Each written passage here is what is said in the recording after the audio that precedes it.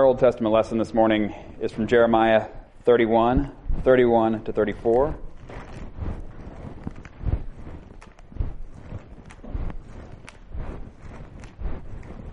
It should be found on page 644 in our Pew Bibles or 1230 in the large print.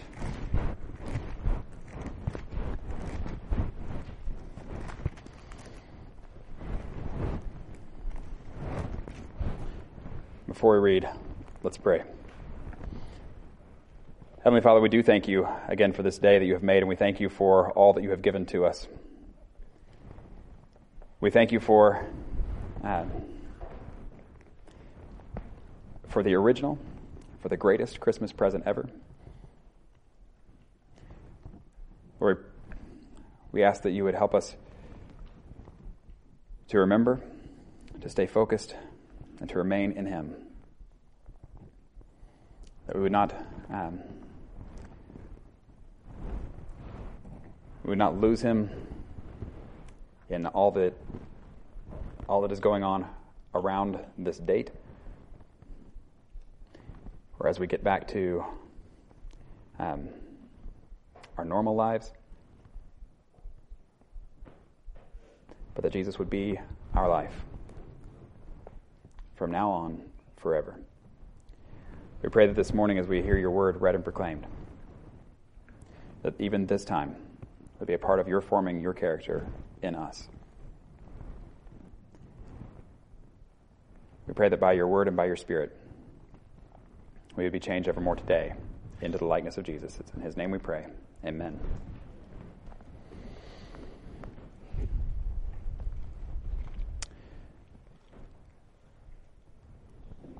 Jeremiah 31, starting in verse 31. The days are coming, declares the Lord, when I will make a new covenant with the people of Israel and with the people of Judah. It will not be like the covenant I made with their ancestors when I took them by the hand to lead them out of Egypt, because they broke my covenant, though I was a husband to them, declares the Lord. This is the covenant I will make with the people of Israel. After that time, declares the Lord, I will put my law in their minds and write it on their hearts. I will be their God, and they will be my people. No longer will they teach their neighbor or say to one another, know the Lord, because they will all know me, from the least of them to the greatest, declares the Lord. For I will forgive their wickedness and will remember their sins no more. Turning to our New Testament lesson, John chapter 15, verses 1 through 8, which should... This should be a familiar passage to us at this point.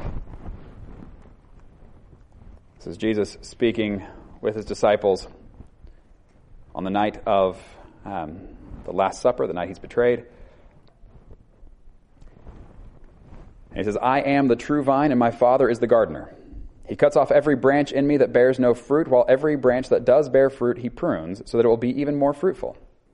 You are already clean because of the word I have spoken to you. Remain in me, as I also remain in you. No branch can bear fruit by itself. It must remain in the vine. Neither can you bear fruit unless you remain in me. I am the vine. You are the branches. If you remain in me and I in you, you will bear much fruit. Apart from me, you can do nothing. If you do not remain in me, you are like a branch that is thrown away and withers. Such branches are picked up, thrown into the fire, and burned. If you remain in me, and my words remain in you, ask whatever you wish, and it will be done for you. This is to my Father's glory, that you bear much fruit, showing yourselves to be my disciples. This is the word of the Lord. Thanks be to God. Well, this is an interesting date in our calendar. It is the last Sunday of the calendar year, but it is also the first Sunday after Christmas. And so it's a big time of transition pretty much for everybody. Whether you are turning over the calendar and making your New Year's resolutions and what is life going to be like in this new year of 2016, or if you're just still in the process of recovering from your Christmas celebrations, still carrying them on, and preparing for the days where you will begin to take down the tree, take down the lights. All the boxes and wrappings go away. And you take down the nativity sets. You have heard the expression, I'm sure, you don't throw the baby out with the bathwater. So my encouragement for all of us today is that we don't put up the baby with the nativity set. That we don't put up the baby with the nativity set. As we have been celebrating Jesus being born in this world and what that means for us and how that has completely life-changing implications for every part of our life, it's not a seasonal thing. And so we can't put that away and say, well, next year we'll celebrate that again, but now back to our regularly scheduled life. And there's a sense in which we do go back to our regularly scheduled life. You remember the shepherds, right? They had heard the angels, and this is a very unusual night. The angel comes and tells them, today in the town of David a Savior has been born to you. And so he is the Messiah, the Lord. And they go and they see everything was just as the angel said. And they go back to shepherding. And you go, oh, well, I guess that's that. But no, they go back to shepherding. They don't go back as they had come. Now they go back telling everyone. They go back praising God and glorifying Him, even in their shepherding. So they go back to what they were doing before, but they don't go back as the same people they were before. So we'll go back to our regularly scheduled lives, but we're not going to go back the same way. We don't come from Christmas the way we go to it, as long as we don't put the baby up with the nativity set. Now, we're going to look at a passage today that says very much what I'm already saying, that we are going to live every moment in Jesus, because no matter what others may claim, we know that in Him is life, now and forever.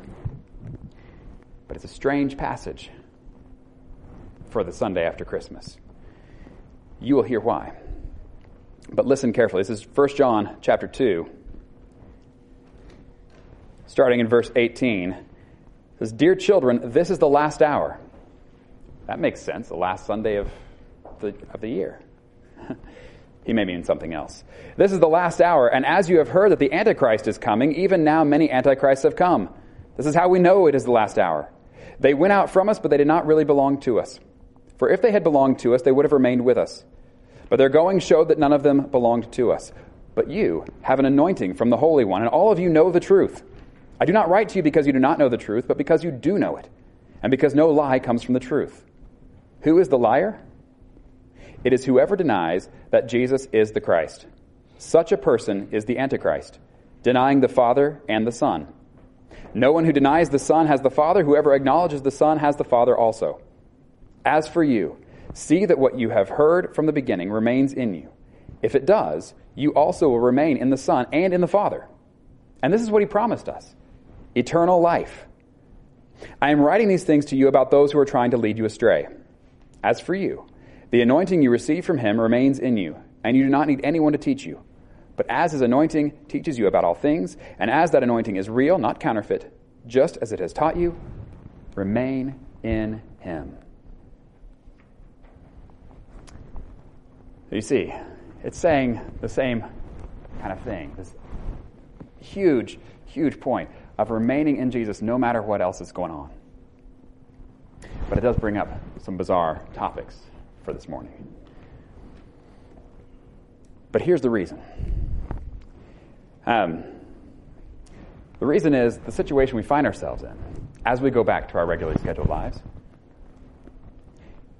is a situation in which not everybody is as excited as we are that Jesus has been born.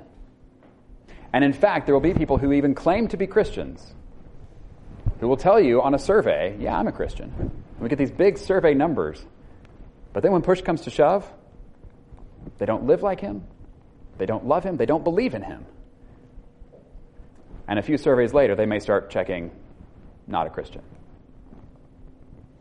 That's our situation. And in fact, and so how do we live with that? And here's what John is telling us. He tells us the situation we're in, the distinction we have as believers, And then he tells us the prescription of how we live in this world now and the result of eternal life. So what is the situation? The situation is, he says, it's the last hour. This is the last hour. If you have been procrastinating, you like to wait till the last hour, he says, well, this is it. If you've been waiting, I'll just wait till the very end and then I'll come to Jesus.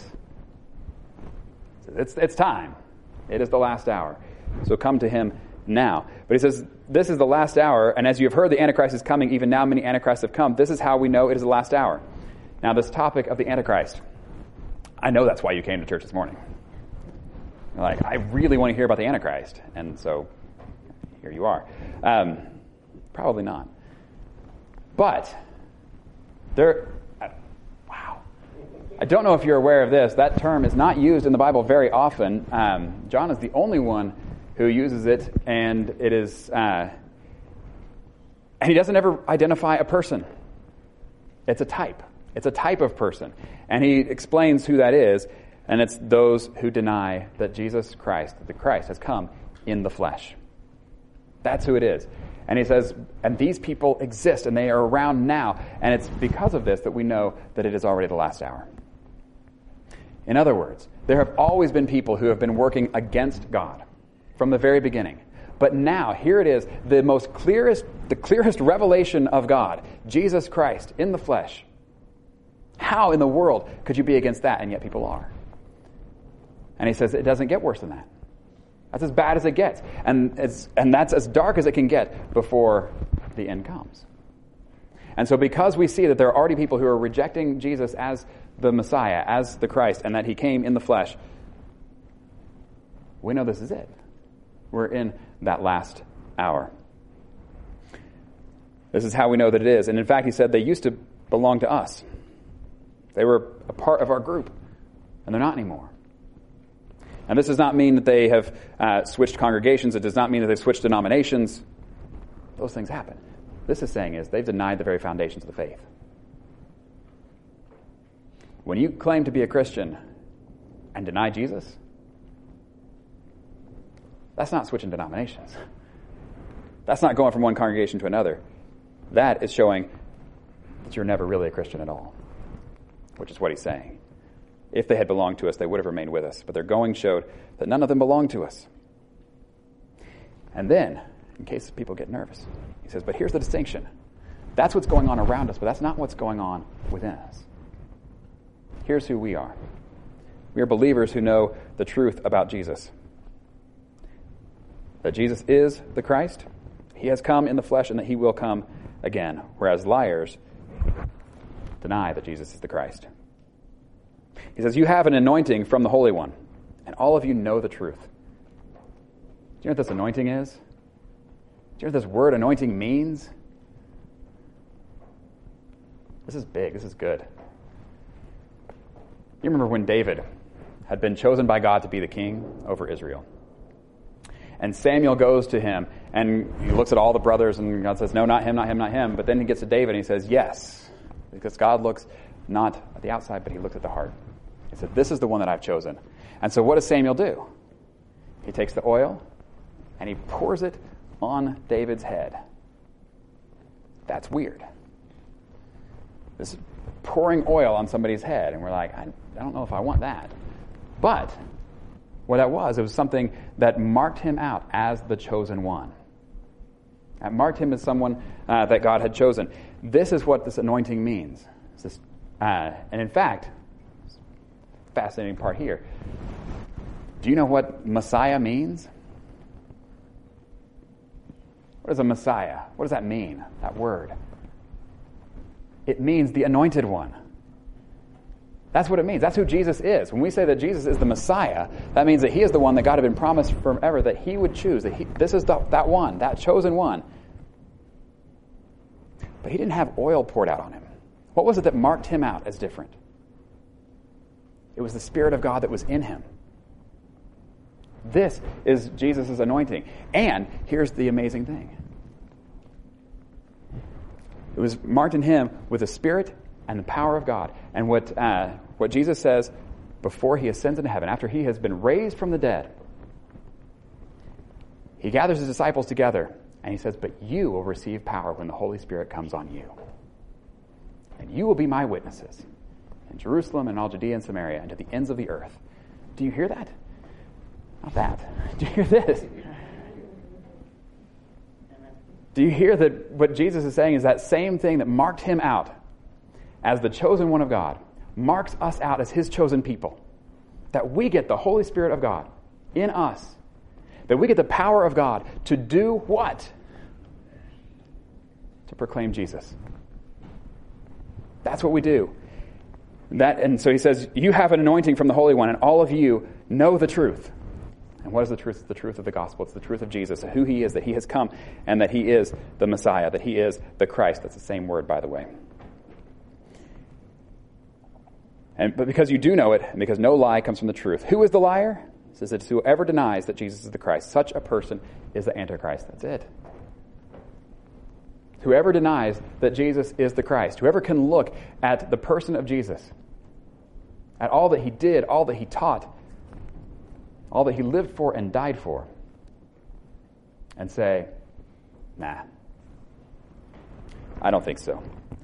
Either, and you can go either way with that, you can say, I think he was just a guy, but he wasn't also God. Or you can say, I think he was God, but I don't think he actually appeared as a person. And it's really just more the ideas of him that are important. And God says, no, no, no, no, no. It's got to be both. It's got to be who he is. And you know this. If you have the Holy Spirit, you know that this is who he is. And you know why this is such good news for us all. And so he says, and part of the reason why is he says, no one who denies the Son has the Father. Whoever acknowledges the Son has the Father also. And so here we have Father, Son, and Holy Spirit, and ourselves caught up into this divine community. This relationship of love has been going on from the beginning, and we are invited in. But it's a package deal. You can't have the Son and not have the Father any more than you can have the Son and not have, or have the Father and not have the Son, or have the Spirit and not have Father or Son. It doesn't work like that. I know it's not a perfect metaphor. None of them are in talking about the Trinity. But can you imagine somebody gives you a glass of water and say, you know what, I just want the oxygen part of this. I don't want the hydrogen, the H2O, you know. And I'm just going to drink the oxygen. You're still going to be very thirsty. Because it all goes together. Or you don't have water at all. And if you don't have Father, Son, and Holy Spirit, you don't have the one true God. So this is the situation.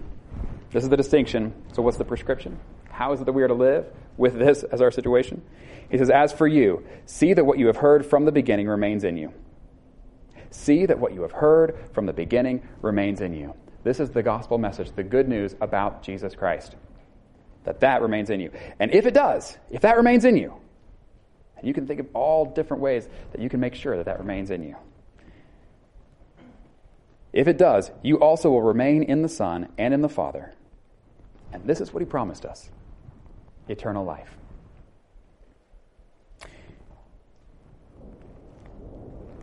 Hang on just a second. I have a list of a few verses that go telling us what it is that we are to hold on to, this message that we have heard from the beginning. Listen to this.